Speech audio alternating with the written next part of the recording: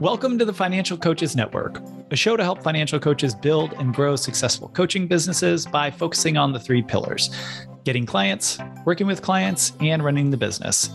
I'm Garrett Philbin. Over the first 4 years as a coach, I grew a successful financial coaching business to over $80K in annual revenue.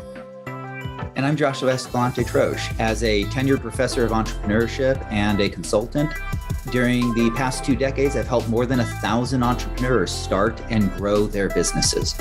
So get that pen and paper ready or open up the Notes app on your phone. It's time to build your ideal financial coaching business.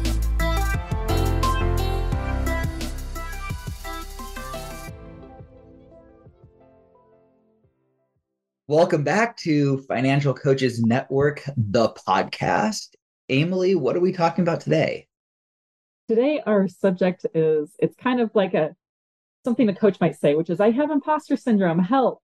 Although I would argue that a coach might not say I have imposter syndrome. And that's the first thing I wanted to talk about, actually. And actually, before we even start talking about that, I just want to mention that you and Garrett did an amazing 3-series podcast on this already. It was last year, it was in 2021. So if anybody wants a really good deep dive into the definition of imposter syndrome, the process, coaching process, and also technical knowledge side of it, go back to the 3 series, and I'll include the link when we're done with this. I'll include the links to those so you can see those. Perfect. Yeah. We had fun with that one.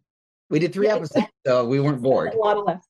Yeah, you went off on a tangent at the end, and it was, what? Us? No. And you said, okay, well, I remember Garrett, he said, I'm only going to give us 5 minutes to talk about this. And then I looked at the clock and there was still 20 minutes left. So yeah, a little more than 5-minute tangent. Yeah, that sounds about right. Yeah. So where do you want to pick up? Obviously, we don't want to repeat what we did a couple years ago. So where would you like to pick up? Yes, I want to kind of look at this from a coach's standpoint. So when I first discovered Financial Coaches Network or Financial Coaches Community, I was very much in this stage of, wow, I don't know anything. And so I want to kind of take it from that perspective, truly like, okay, I'm a new coach, or maybe I have some experience, but I'm getting this feeling. I'm not calling it imposter syndrome because that's not what we tell it technically that, but a coach might not say that. So Some of the new things you might hear from a coach would be, I just went through this training, but I feel like no matter how much I learn, I feel like I don't know anything at all. Or we might hear them say, oh, I don't know what to talk about with my clients at the next meeting. Can you give me some ideas? So we get a lot of those kind of questions in the community. And I feel like those all kind of center around this idea of imposter syndrome. So I wanted to start with like a simple, quick 10-second definition of, which I know you can't do 10 seconds, couple-minute definition of imposter syndrome. Yeah, so imposter syndrome comes out of psychological research, and the short version of it is, as we learn more about a topic, we actually understand more of what we don't understand. And the fact that we can actually understand things and see more of what we don't understand makes us feel like we don't know as much. Oftentimes, imposter syndrome takes the form of people who are experts and they feel like they're just an imposter and someday people are going to figure it out, right? Yeah. It also comes into play because as you learn something a lot, as you get really, really good at something, it becomes easy. And people feel, well, why are they paying me for this? This is so easy. So that's another thing that kind of factors into what we generally call imposter syndrome. And then there's the fact that sometimes we have imposter syndrome because we are imposters, right?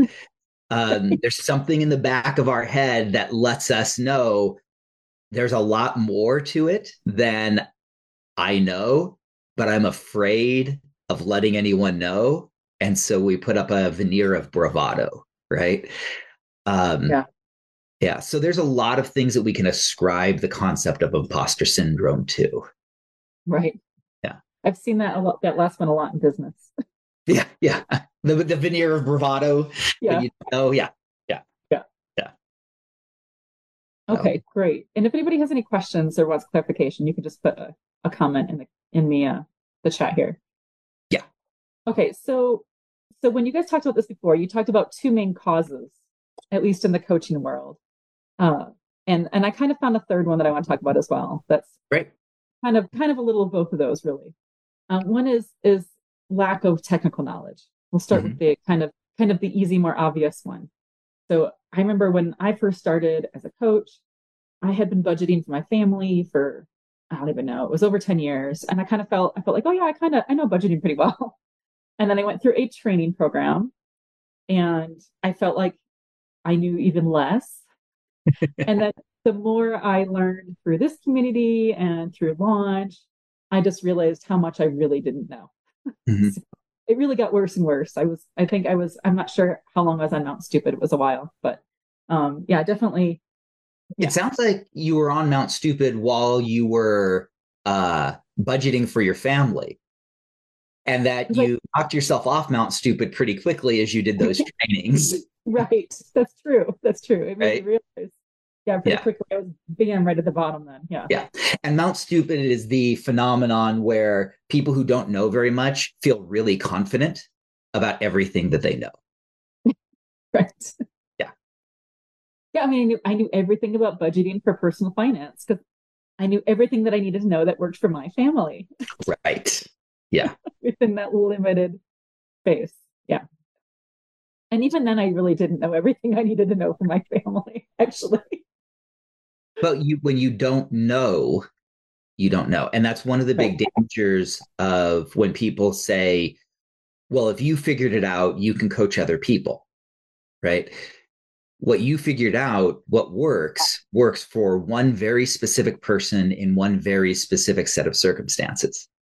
And Right. that's a real danger, to then go out and try to replicate that with tons of other people.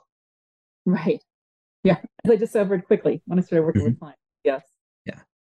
So I think what I really want to tackle is, somebody, a new coach comes, or maybe not a new coach, a coach comes in and says, I feel like I need to know more. Mhm. How do they figure out what is it you need to know? Like, what is the problem? What's the root of the issue that we need to fix? So is it technical knowledge? Is it a process? Is there something else that's happening so how does a coach figure out, how do I get through this? How do I get out of having imposter syndrome? Yeah, I think that's a really hard thing to figure out because that's kind of like asking a 5-year-old, I want you to figure out what is the best method of teaching yourself algebra. Okay. It's not going to go well. Now, theoretically, it could happen, right? Because at one point, people who didn't know algebra and no one else knew algebra, they invented algebra. Well, they were geniuses, though. They were geniuses that spent their entire lives or 3 years of their lives devoting nothing but to that exploration, right? And Right. so, Right. yeah. So, yeah, it's possible, but it's not a very efficient use of time. So if someone's feeling like, I don't know, like I feel like I have imposter syndrome, what question can they ask? Like, why do I have that feeling? Like, what's causing that? Is it, I feel like I don't know enough? I feel like, because the So, process thing really is important too. And we haven't talked about that yet, but well, the first step, and just go back to your high school science class, hopefully, what you learned in your high school science class, right? What is the first step in the scientific process? see, now you're, Remember? That's I okay. do have, I was like, I don't know, I have an engineering degree, but It's going to be the same. When I say this, you're going to go, oh, yeah, we learned that in engineering you, too. you ask a question? Is that Yeah, what it's defining the problem. you pose a question? Right. Yeah. Yeah, it's defining the problem, right? What is it exactly that we're trying? Defining the problem is not just getting a generic, we're trying to do this, right? It's getting in detail, what exactly are we trying to accomplish? What are the requirements? So on and so forth. And you learned that in engineering, you just called it something different. Right. Right. Yeah. So when we look at this idea of defining the problem, that's really the first step in dealing with imposter syndrome, is really getting clear on what am I feeling imposter syndrome about? Not I'm feeling imposter syndrome about my coaching. No. What things are triggering it? What is the topic? What are the questions that people, right? Really exploring what that is. If you're finding you're getting a lot of imposter syndrome because clients are asking you about tax related things, right? Or they're asking you about questions and you're worried because you think that taxes might have an impact on it, but you're not really sure, right? As we start to explore that more, that starts to give us a direction to start to move in. Okay. That makes Right. sense. Right. And then we go ahead. No, I just think that's kind of from the technical side, right? Of where you need more knowledge. Maybe, right? It could also be a process side. Well, I want to talk about process too, because I think that's the one that I think people don't think about. And I'm a process crazy. I'm a project manager too, so I love process. And so for me, process is obvious, but I think some people might not realize that. Like I know I've seen all the time. I see this. I feel like a lot of people saying, "Hey, I don't know what to talk about with my client. Can you give me ideas about what to cover during XX meeting?" And that's a process thing, right? Yeah. Yeah, absolutely. But even the tax thing is a process thing, or it can be. The solution could be process. So, for example, you're uncomfortable at taxes. And by the way, you should be. I'm not saying you, Emily. I'm saying everyone who is a financial coach, a financial advisor, so on and so forth, you should be uncomfortable about taxes. I cannot tell you how many times I have to correct clients' CPAs on the tax code. It's not because I'm so smart. It's because we're talking about something that I deal with all the time, and they deal with once every 500 clients, right? Right. And so when we look at that, you should feel lack of confidence around the tax code. If you don't understand the tax code enough, right? Right. And so, when you have this situation, by the way, when I have to correct the CPA, I feel lack of confidence in that, and this is the process I use to address that. Right? Even when I know I'm right and the CPA is wrong, I still have a lack of confidence in it, and that's not necessarily a bad thing. Right. So the process it can be very simple, which is have a copy of the current 1040, open up the 1040 and go line by line and just think about, could this have an impact on something related to that line? Okay. And go through that. Now we've identified, oh yeah, there's an impact here. And then we've got a choice of how big of an impact this could be. You have to know a lot about taxes to be able to make that determination. If it's a big impact or you don't know enough about taxes to make that determination, the process is talk to your CPA, ask them these 4 questions, give them the scenario, and ask them to give you back the implications and what their thoughts are on it, and then bring it back so that we can use that in our decision making. Okay. Right? Right. I like that. Yeah. I don't have that. Yeah. I had a client. Identified a gap in my process. Yeah. Yeah. I had a client that came in and I advised them to switch from, I advised them to open up a particular type of retirement plan. Their CPA then said, you chose the wrong retirement plan. This is the retirement plan you should have chosen because you would have been able to put more into the account. And they said, hey, could you talk? And they said, hey, could you answer me? This was a one-time client, so this wasn't an ongoing client. And basically the client said, why did you make the recommendation effectively? Now, I knew I was right, but I had a lot of healthy imposter syndrome in that moment. And so maybe they know more than you. Yeah. Yeah. My process was go and get the original documents for calculating from the IRS for those 2 types of plans and actually fill out the forms. Right. And see what the numbers are at the bottom based on the IRS. Right. Right. That was my process. Until you do that full analysis. Yeah. Yeah. And guess what? I was right, but I had a healthy dose of imposter syndrome, and I should have. Are you ever wrong? It's very rare that I'm wrong because I generally don't give answers to things that I don't have qualifications for, right? Yeah. So it is very common that I tell clients, we need to talk to your CPA before we make a step forward, or we need to talk to your attorney before we make a step forward, right? Yeah. So I'm really good about stopping myself, even if I'm like 98% sure I've got the right answer, I'll still say, let's talk to your CPA, right? Yeah. So I'm very, very careful about not putting myself in a position where my lack of knowledge about my lack of knowledge could cause a problem, right? I kind of stop myself way before that happens. Right. Yeah. Okay. So one of the things I've heard as well is, so I guess, so if somebody says, ask that question, because I've heard that, I'm going to kind of come back to this one, which is, what do I talk about in the meeting? Then, I mean, what's your recommendation for that? So the recommendation there is absolutely you have to have a process, right? That answer is a process answer. All the technical knowledge in the world isn't going to help because now all you're doing is just adding more complexity to what should I talk about, right? If you have gone to Disneyland one time in your entire life and someone asks you, tell me about your trip to Disneyland, your question of what I should talk about is really short. It's basically just, the 8 things that happened to you on that one day. If you worked there for 12 years and then went another 20 years after that as an annual pass holder. Are you talking about yourself? No, I'm not. Definitely not talking about myself. No.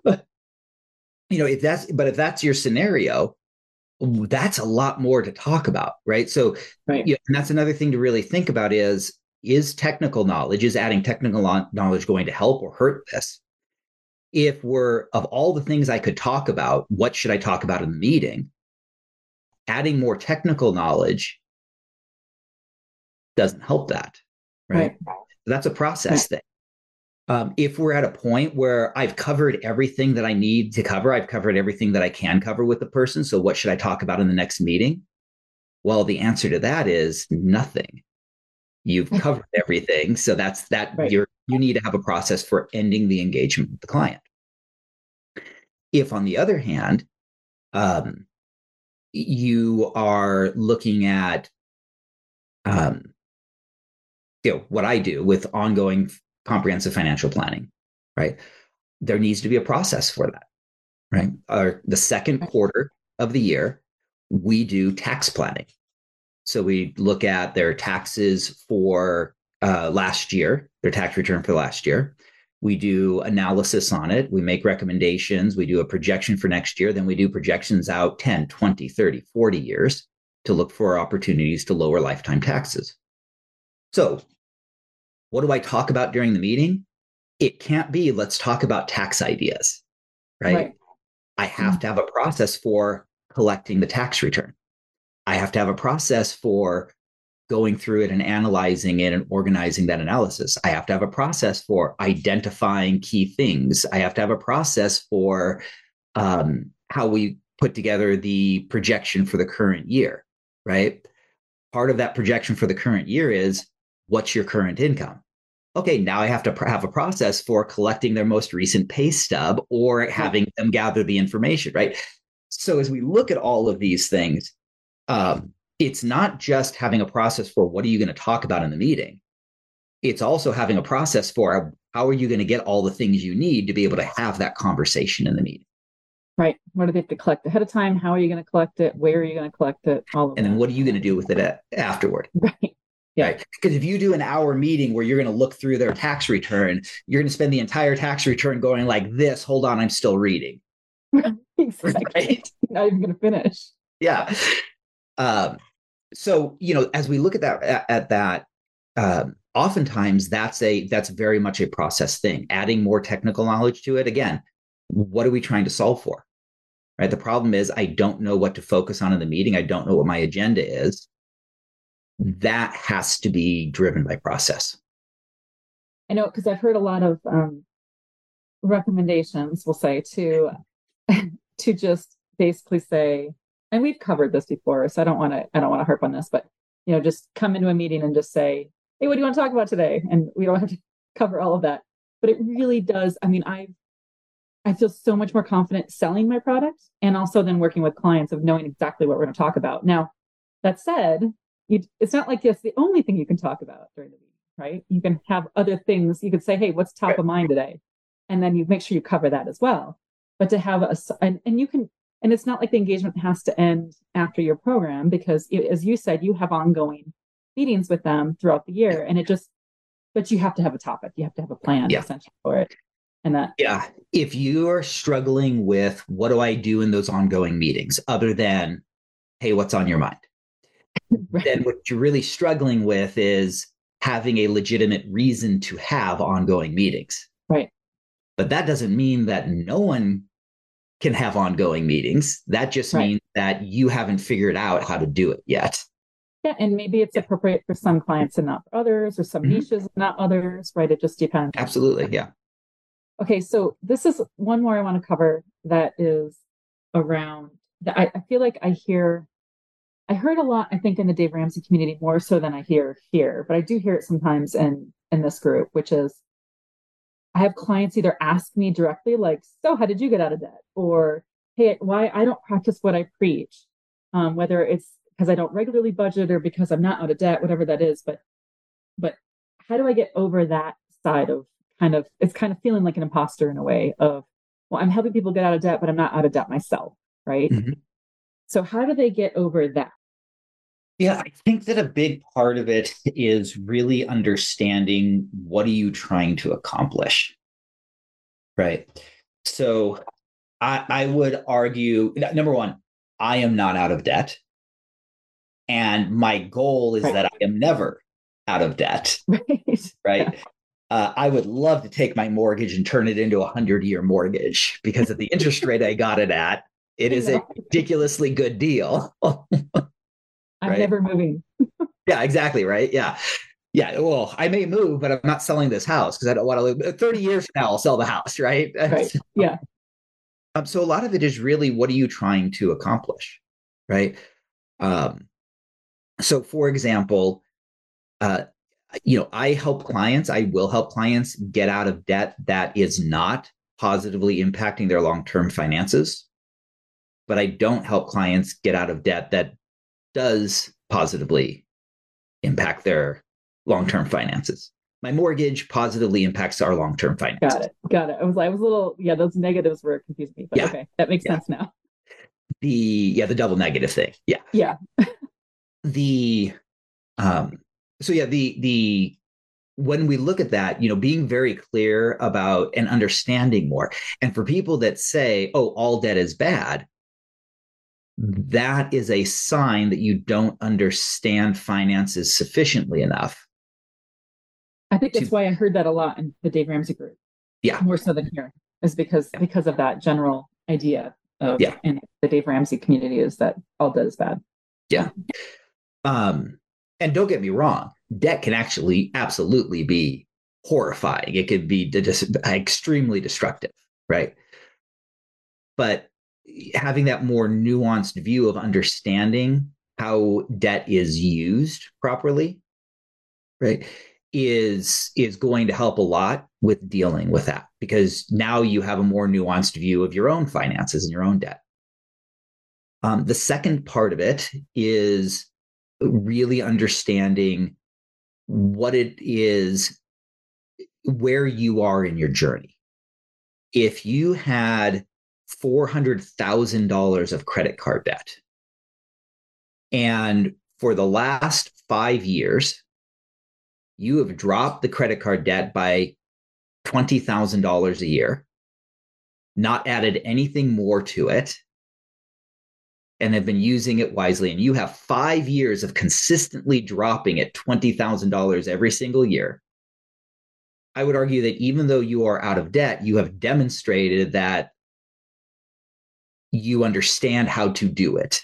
Right. It's the process. It's right. Yeah, the process, right? And the habits and the mentality that are Yeah, and it's 5 years. It's not like you started 6 months ago and you've been able to keep up with it for 6 months. You've been able to keep up with it for half a decade.